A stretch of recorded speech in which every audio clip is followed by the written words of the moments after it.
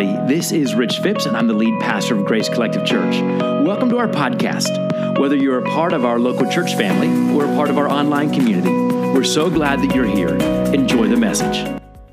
Hey, welcome to Generation Next, where for the next 4 weeks today and the rest of this month, you're going to learn about all the generations around you. And here's what it's going to do for you. This is why it's so good for you. If you're a parent, it's going to help you connect with your kids. If you're a kid, if you're a teenager, it's going to help you connect and communicate way better with your parents and your grandparents. If you're at work, if you've got people who are direct reports to you who are a generation or two beneath you or ahead of you, you're going to learn how to really communicate way more effectively with them. Or if you're just walking through life and you're like, why don't these other generations understand the way the world works? This is going to help you understand why they don't understand the way the world works according to you. All right, so Generation Next, we're going to be studying all the generations around us, but the most important reason why we're doing this series is designed to help you tell every generation about Jesus. And here's why that's important. Because every generation needs Jesus. You are no longer living in a country or a culture where the generation that came before you follows Jesus. It's not as simple as, hey, what everyone else believes and taking it and handing it down to the next generation, because the generations even above you no longer hold to traditional Christian values. And if you're going to take Jesus' commands seriously, like the commands that we talked about all last month together, where Jesus said, go make disciples. And by the way, here's why I think you need to take that seriously if you are a follower of Jesus, because it was spoken and recorded for us in what's called the imperative. That means it's a command. And here's what it means practically. You don't have to pray about it. You don't have to say, God, you want to go make disciples? Yes, I told you, go, move, get going, get moving, make disciples. You don't have to think about it. Like, I wonder if God wants me to make disciples. Yes, it's an imperative, which means it is a direct command to you from God. If you're a follower of Jesus, you go make disciples. So if you want to take that seriously, which you should as a follower of Jesus, and if you want to be his witness to the ends of the earth like he told you to, that means taking the message of Jesus to everyone, everywhere, every day, which means every generation. Now, the challenge right now is we are living in the largest generational communication gap that we have ever seen. Generations do not know how to communicate and connect and talk with each other. Generations don't understand each other. If you don't understand who each generation is, then you will never be able to connect them to Jesus. If you don't understand how they think, what they do, why they do, how they communicate, what they communicate, you'll never be able to communicate Jesus to them. So friends, this message series is designed to help you understand every generation so you can reach every generation for Jesus. So every generation, and you know this already, but every generation is defined by its values and its trends and its influence, but also by its fashion. So do y'all mind going down a little trip on memory lane with me? Great, 5 of us are going to go. Y'all can just, the rest of you join in if you want, okay? So listen, back in 1947, just after the Great Depression, World War II, when materials were very, very scarce, Christian Dior, the great designer in fashion world, came out what was called the new look. And this took our country by storm. It was not just a new style, but it was a whole new attitude saying, hey, we now have supply and demand. We have resources. We can make clothes again after all that this country had been through. And so this became the look. And then in the 1960s, London designer Mary Quant came up with a brand new look, which took the world by storm. Her raised hemlines turned heads, right? Because they're way above the knee. She followed it up with hot pants and miniskirts. Those are all from Mary Quant. It was just like the youthquake of fashion following Beatlemania. And in the 1960s, men, we were just kind of bland. Men's fashions in the 60s, flip next one, yeah, they were just like blah, there they are. But it was going to get better because when the 1970s came, 1970s came, bell bottoms came in, right? Look at those groovy pants. And men, we did the same thing. Show the men. They're looking so groovy. Some of you who are laughing are like, I think I wore that. Now that is straight 100% polyester, so you know it's got to be good. By the way, see the guy in the blue shirt in the background? Look at his ascot. That looks good. I think that may be Fred from Scooby-Doo. Not for sure. But how many of y'all remember wearing bell-bottoms back in the day? Some of you? Like, y'all are just too ashamed to admit it. Y'all wore bell-bottoms if you're my age, right? My sisters here, Sherry and Pat. Sherry, you remember wearing bell-bottoms, right? Yeah. Yes, and then we were cool kids, right? So what we did with our bell-bottoms, we cut slits in them and sewed material in there to make it bigger. So when you walked, you had to go with the sway, because their bell-bottoms were moving. Great for fashion, terrible for bike riding. So what did you always carry with you? A rubber band, right? So that, yes, right? Because you had to bind that big bell bottom in the right leg up so they get caught in your chain. So, right? So that was the 1970s. The 1980s came along, brought big hair, bright clothes. Flash dance made leg warmers a necessary in every girl's wardrobe. And what about, do you remember shoulder pads? Some of you all ladies, you play for the Steelers. I mean, you were pronounced with your shoulder pads. That was the 1980s for women. For men, at least we had the mullet and the fanny pack, right? We were ready for anything, guys, in the 80s. By the early 2000s, the style for ladies, we got less material, more midriff. Think Britney Spears, think Kim Possible. That was kind of the style for ladies. For guys, we got really casual, like NSYNC. They were the standard of fashion in the early 2000s for men. Then we hit the 2010s. They were marked by skinny jeans, athleisure wear, logos on everything, tights everywhere you look, and dad sneakers. That was kind of the way to go in 2010 for men and for women. Then we hit the 2020s, like where we're living today, and in the 2020s, skinny jeans are out. I'm sorry, millennials, but skinny jeans are out, and thrifting is in. That's the biggest fad. Someone said yes, thrifting. If you're a Gen Z, thrifting is the way you shop today. And for 2020 men, hey, everything from business casual to flannel. You got it all. So it's hard to be out of style if you're a guy right now. So it makes it kind of easy. But that's like the trip down memory lane for fashion, right? And all of our different generations have been defined by our clothing style, by our hairstyles. That's been a big part of who we are. But it really is more than that. Thankfully, right? It's more than that. Fashion is not the only thing that describes, defines, and actually divides generations. Things like music, political views, morality, environmental and humanitarian issues are all big issues weighed differently in our generations.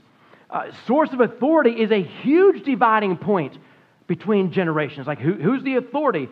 You can look at things like professor or pastor, parent or peer, gospel or Google. Those are like what holds authority over a generation has changed over time. And when one generation's trends and views become the majority or the norm, there is what's called a transfer of generational power.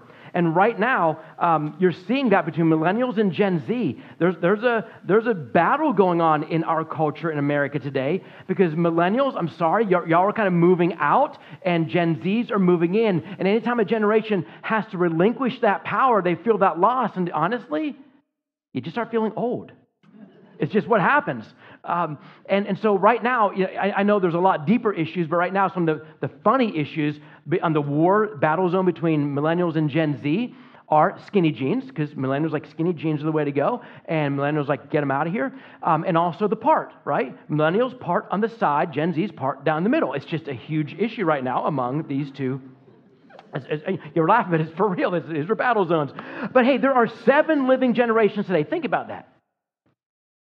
Right now, walking the face of our earth, right now, boots on ground in the United States, there are 7 generations. Here they are. The greatest generation, if you were born 1901 to 1927, raise your hand. Now, if that was me, I would be proud. I'm just saying, okay? That is the greatest generation, right? Then the silent generation, born 28 to 45. How many silent generation do we have? We got some? Baby boomers, 46 to 64. How many baby boomers are here? Baby boomers, right? Some of you are like, I'm a baby boomer. Gen X, 65 to 80. Woo, let's hear for Gen X, my generation. I won't tell you how far into that I was, but I'm claiming Gen X. Millennials, how many millennials are here? You're born 1981 to 1995. Millennials, yeah. Generation Z, you're 96 to 210. How many Gen Z are here? Yeah, I've got some Gen Zs. And Generation Alpha is the newest name for the newest generation. They're born 2011 up to 2025. I want you to notice something about those generations. Generations used to be separated by about a 25-year period. So you would have a generation, parents, and then they would have kids, and they would be the next generation. And then those kids would have their own kids, and they would be the next generation. Then those kids would have kids, they'd be the next generation. That was generally, on average, about 25 years per generation. But what do you notice about the last few years of last number of generations on screen? Yeah, it's tighter, right? Those are narrower. Those years are getting fewer. Right now, the average is about 14 years. And here's what that means. These generations are getting closer and closer together. If you're a parent, then you're raising more than one child, you may be raising more than one generation. And that's very significant. And there's some practical stuff in this. You can't talk to them the same.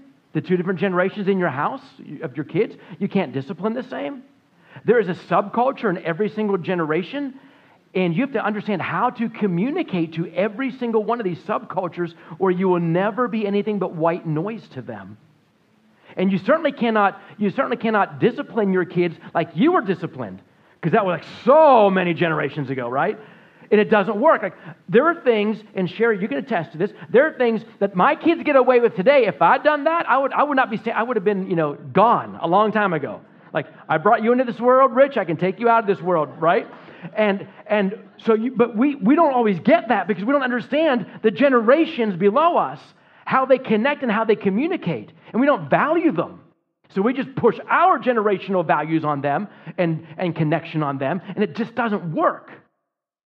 Some of you are living in that tension. We'll get into that as we move through this message and even through the next couple of weeks. But we have to learn how to communicate with every single generation because they don't communicate the same way. Each generation has a subculture. And if we're going to create here, listen, we've been saying this for a number of weeks, we're going to create here a culture of rescue rather than a climate of comfort, right?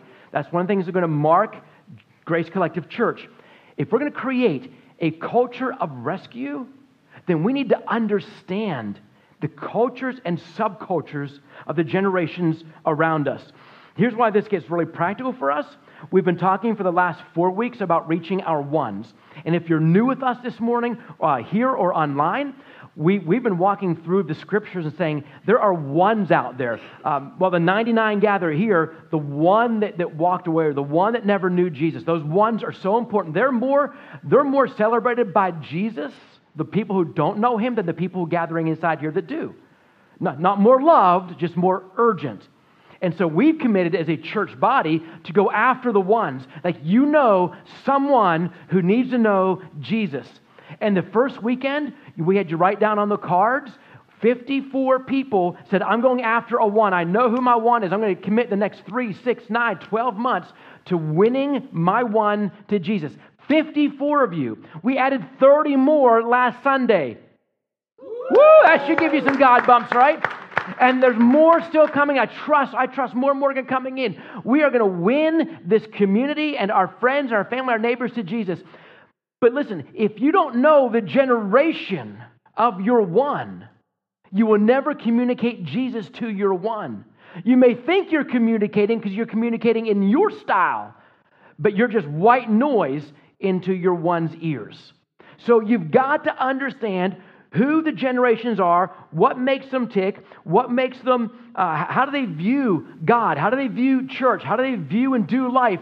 What makes this generation unique and special? When you can crack the code on each generation, then you begin to tell them about Jesus. For example, it seems like millennials and Gen Z, this is just an observation. I don't have any proof to back this up. Right? I think it's right.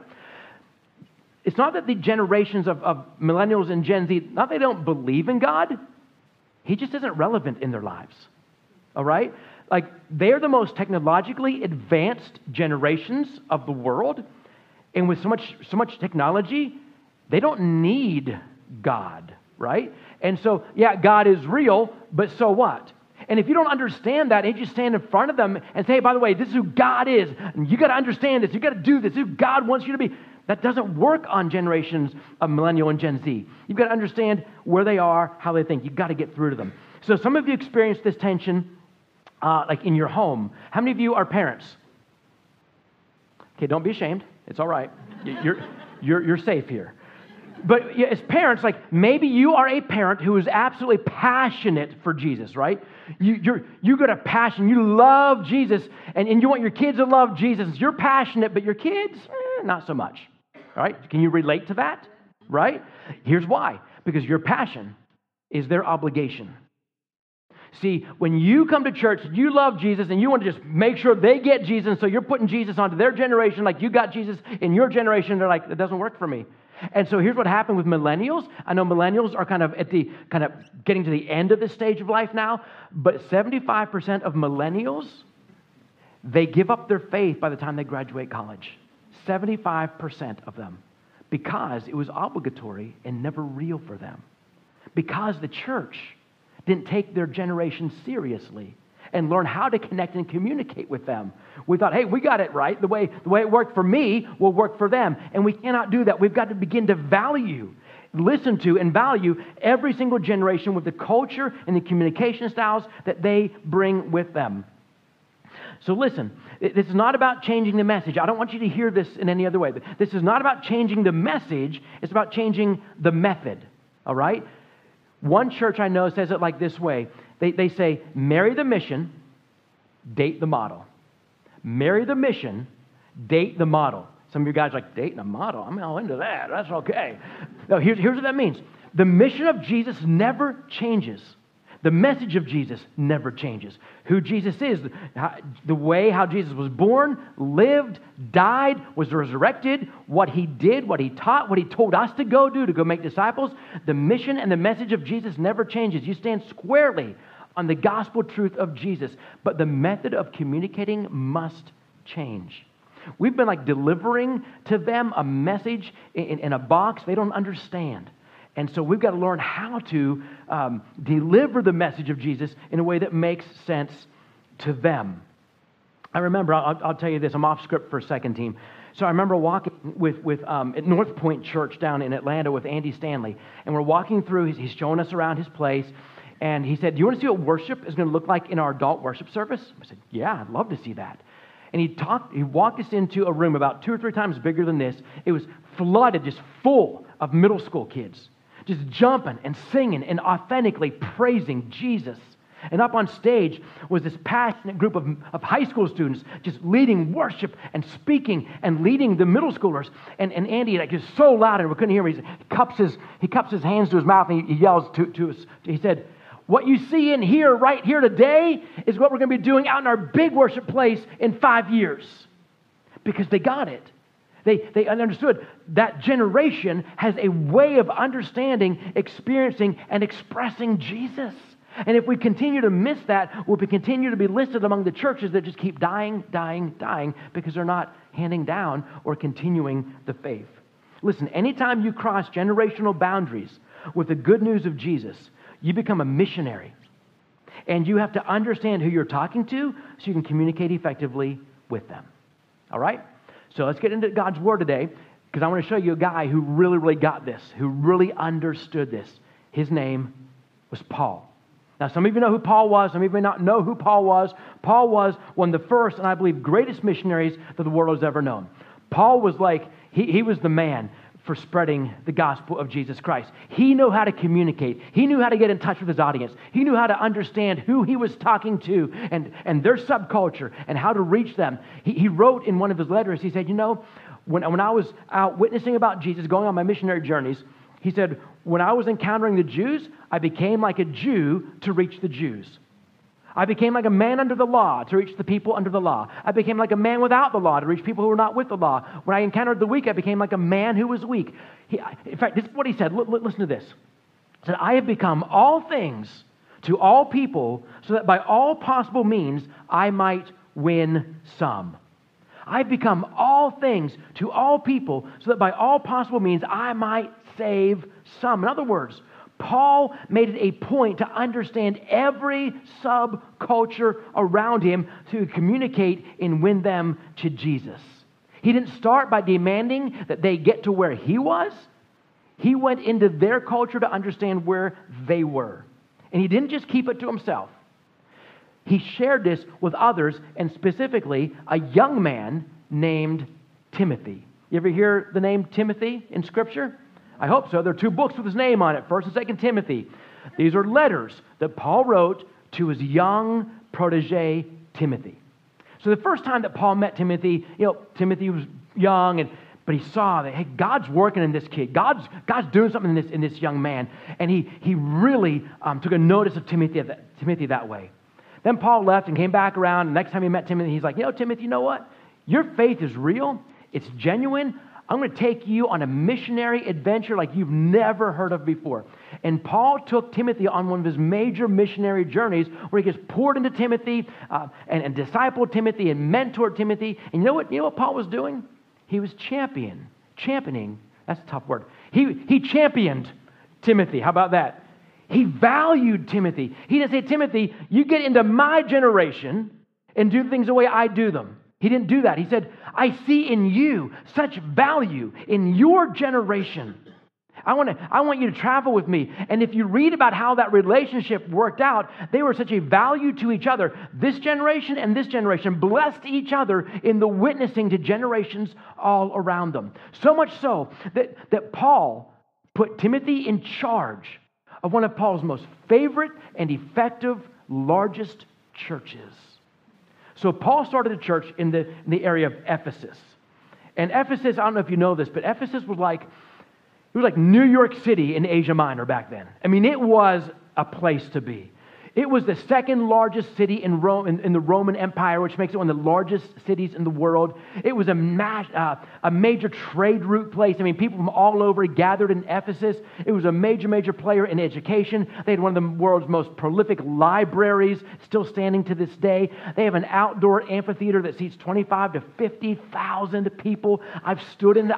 I've preached in it. It's an amazing place. But this was Ephesus. It was a major player. They also had a legion of Roman gods and goddesses. So taking in the name of Jesus into such a Roman area was hard, but Paul did it. He spent time there. He started a church, began to grow. And here's why that was such an important church. Everybody understood that in Ephesus, all these roads came to Ephesus, but all the roads led back out of Ephesus to every major city in the Roman Empire. So once the word of Jesus got established, it had access to get into all these other cities. Like, here's our home base church, and here are satellites going out. This is a major player in Christianity. And in fact, there's a book in your Bible, in the New Testament, the second half of your Bible, called Ephesians, right? Written to the people of Ephesus, right? So here's this, the church in Ephesus. Paul plants it, Paul gets it going, then Paul leaves, and guess what happened? This church started to get some heresy. Some false teachers kind of rose up and began teaching things that weren't accurate to, for God's truth. And Paul hears about it, and Paul says, Timothy, you're my man. I'm going to send you to Ephesus. You are in charge of this major church now in Ephesus. Paul believed so much in this younger generation, in this young man named Timothy, that he put him in charge of the church in Ephesus. And when Timothy went there, Paul wrote him letters. Those are the letters, 1 Timothy, 2 Timothy.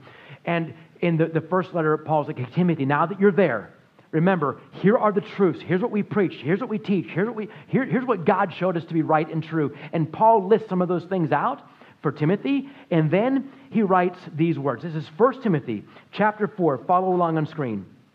Paul says to Timothy, command and teach these things. Don't let anyone look down on you because you are what? Yes, we're not sure how young Timothy was, but for sure there are a generation or generations still ahead of him and generations behind him. Generations that would not take him seriously because he was young. But again, do you see what Paul just did? He championed this young Timothy. He valued Timothy in his own generation. This is so critical for us as older generations to learn if we want to have any hope of connecting the younger generations to Jesus. We'll get into that in a minute. Let's keep reading. Paul says, don't let anyone look down on you because you are young, but set an example for the believers. Like Timothy, you, as young as you are, you set an example for all the believers.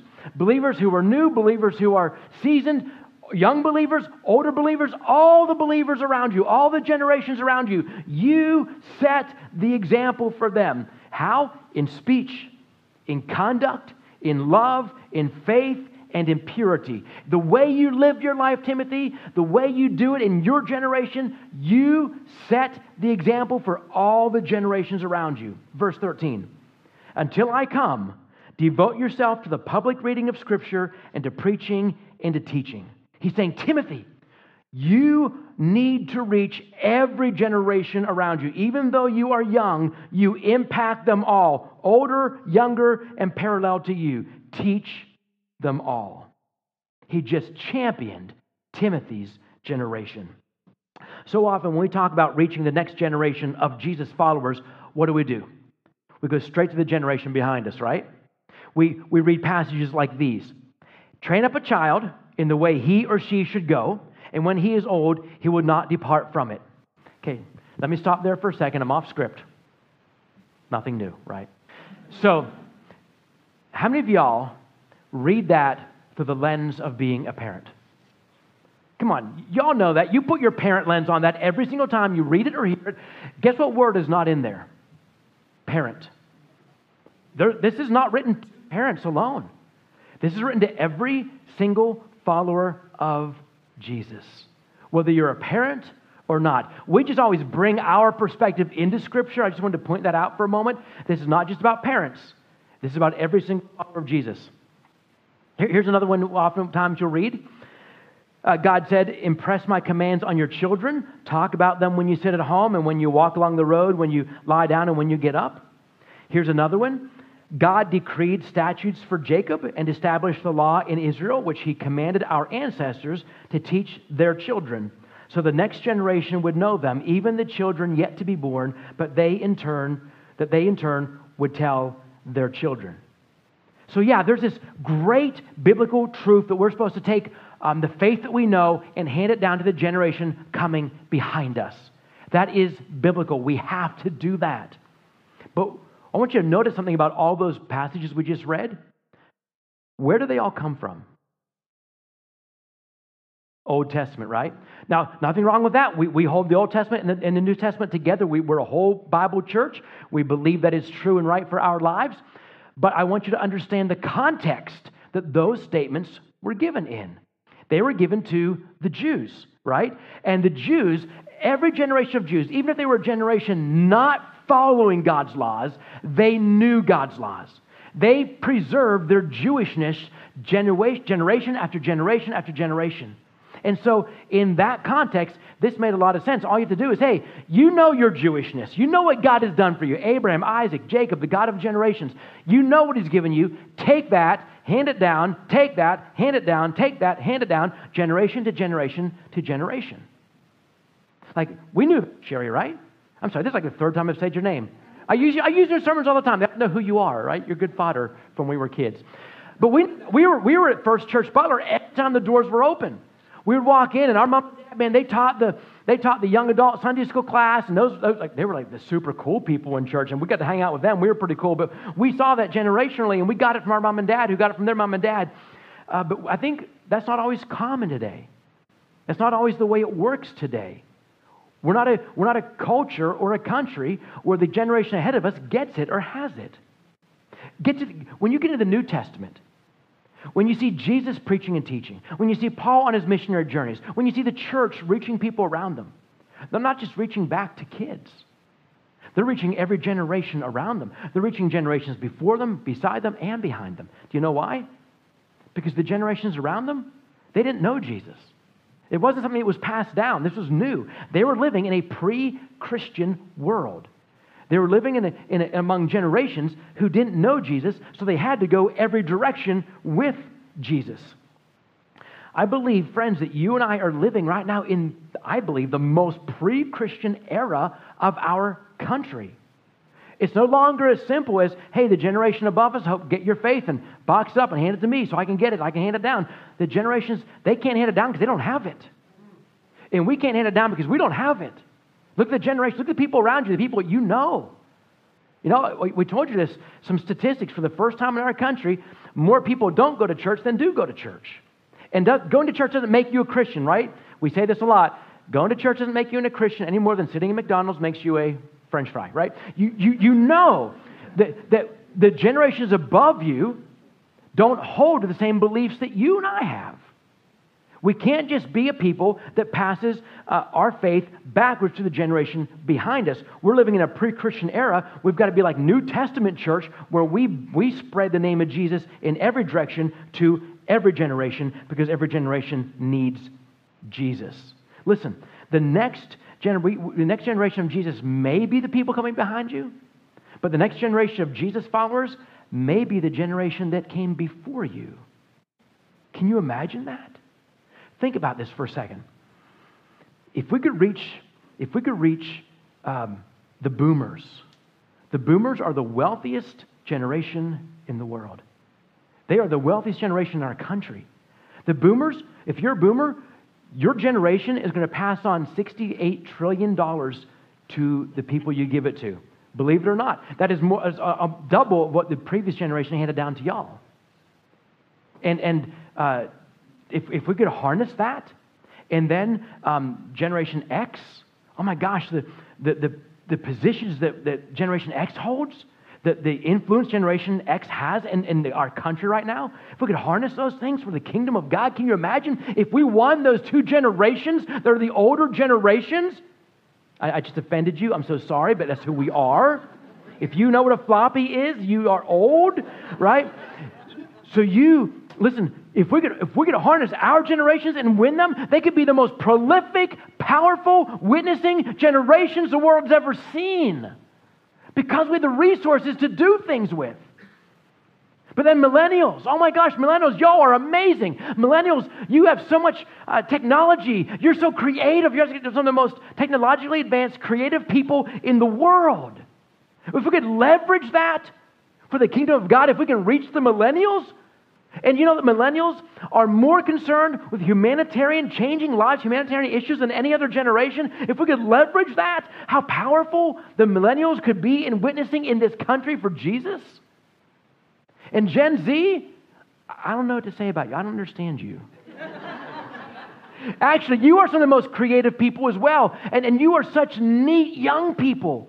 You grew up not watching technology. You grew up in technology. You are more connected than any generation in the world. You can be by yourself and yet connected. Example. So I'm playing Apex Legends with Matthew the other night. I had no idea what I was doing. Okay, so I'm playing Apex Legends with Matthew, and when you get killed in Apex Legends, you wait, you respawn in about 20 seconds, and you're with 60 other teams in a matter of seconds from all over the world. Any given second. That connectivity is crazy, but can we just use that? Can we harness that for the kingdom of God, for witnessing? Can you imagine? Every single generation brings something unique and valuable and wonderful when it comes to witnessing to the world around us about Jesus. But if we don't understand where every generation is, who they are, what they think, how they live their lives, how they view things, then we'll never win them to Jesus. That's what makes this so absolutely vitally important. Church, we've got to begin to understand who the next generation is. So welcome to Generation Next, where you are going to learn each generation who they are so that you can be better parents, better employers, better employees. You'll be better neighbors, better friends, and most of all, better witnesses because you understand how to communicate Jesus to every generation around you. We've got some really, really neat things coming up. Like next week, this is for you, millennials and Gen Z. This is for you because we're going to talk about Gen Xers and Boomers next week specifically. And it's not so that we as Gen X and Boomers can reach you, but it's so you can value and reach us. Because I know you look at us and think, you're so old and you're so slow in the uptake. And it's true, right? We're not going to, but we bring some things to the table that are valuable that we hope you will value, and we want to teach you how to witness to your teachers, your coaches, your friends' parents, whoever it is. So next week is that. And then the next week, we're not going in order because of the way we're lining up some neat things. The next week, we're going to do Gen Z, and that's like February 20th. And we have someone lined up, I believe, I'm going to be interviewing on stage, really teaching us about Gen Z and what he and his wife do to reach middle school and high school students in our communities right around us. And then February 27th, we're going to hit millennials. This is who millennials are, and I've got a really, really cool guy, and hopefully his wife too, coming from out of town, and we're going to interview them because they do something called digital church. Their church is purely online, and they're reaching gamers all over the world. Like on Wednesday nights when they gather for worship online, someone in Germany, someone in London, it's amazing. But it's stuff that we need to understand. So that's what's coming up in weeks ahead of us so that we can teach you to value and reach in the name of Jesus every generation around you. That sound good? All right, that's what we're going to be doing. Hey, before we wrap up the message today, let me give you the weekly ask. If you're new, the weekly ask is something we give you every week to take home and do. We don't want you walking out of here just thinking about stuff. That doesn't accomplish much. I think about stuff every day and never get it done, right? But if you can get out and do something with what we talked about, then that will start you on this journey. So here's the weekly ask. There's only one thing for the majority of you. Number one, sit with at least one person from a different generation and listen to them. Listen to them so you begin to understand them. Ask them questions. Hey, I want to sit with someone who's like 85 or 90 and just ask, what were the best things, inventions you ever saw in your life? Because they saw so much, right? Things that we would never think of, they saw get invented. Or get with someone young and say, hey, what makes you tick? Why in the world do you do what you do? Sit and talk with them and listen. Take them out to grab a meal or a cup of coffee or something. Like if they're boomers, go to Denny's. If they're Generation X, go to IHOP. If they're millennials, go to Chipotle. If they're Gen Z, go to Dairy Queen. I don't know. Go somewhere that meets where they would go and just sit and talk with them and listen to them. So that's number one. But here's number two, and this is for parents. This is your talking point. Every week we send parents home with a talking point to talk with your kids because they're studying stuff downstairs in Crew that you want to talk with them all week long. You're getting not just a talking point, you're getting a conversation guide today. There's a conversation guide coming that talks about how Paul was an influencer. The same Paul we talked about today, they're talking about downstairs, how he influenced everybody around him.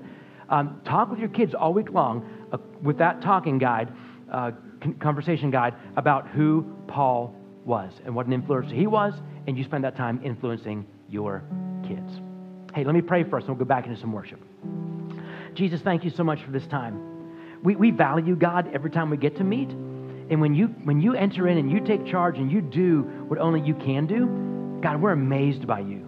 And so it's only natural for us to wrestle with these things from your word and the practicality of them. But as we do so, to think, God, you're amazing. And we want to worship you some more. So God, that's exactly what we're going to do today. And I pray, Jesus, that as we stand in a moment to worship you, that every voice will be lifted, or every hand raised, or every mind turned towards you. God, whatever it takes for us to experience and express you, may we do so with reckless abandon today, because you alone are worth it. In your name, Jesus, we pray. Amen.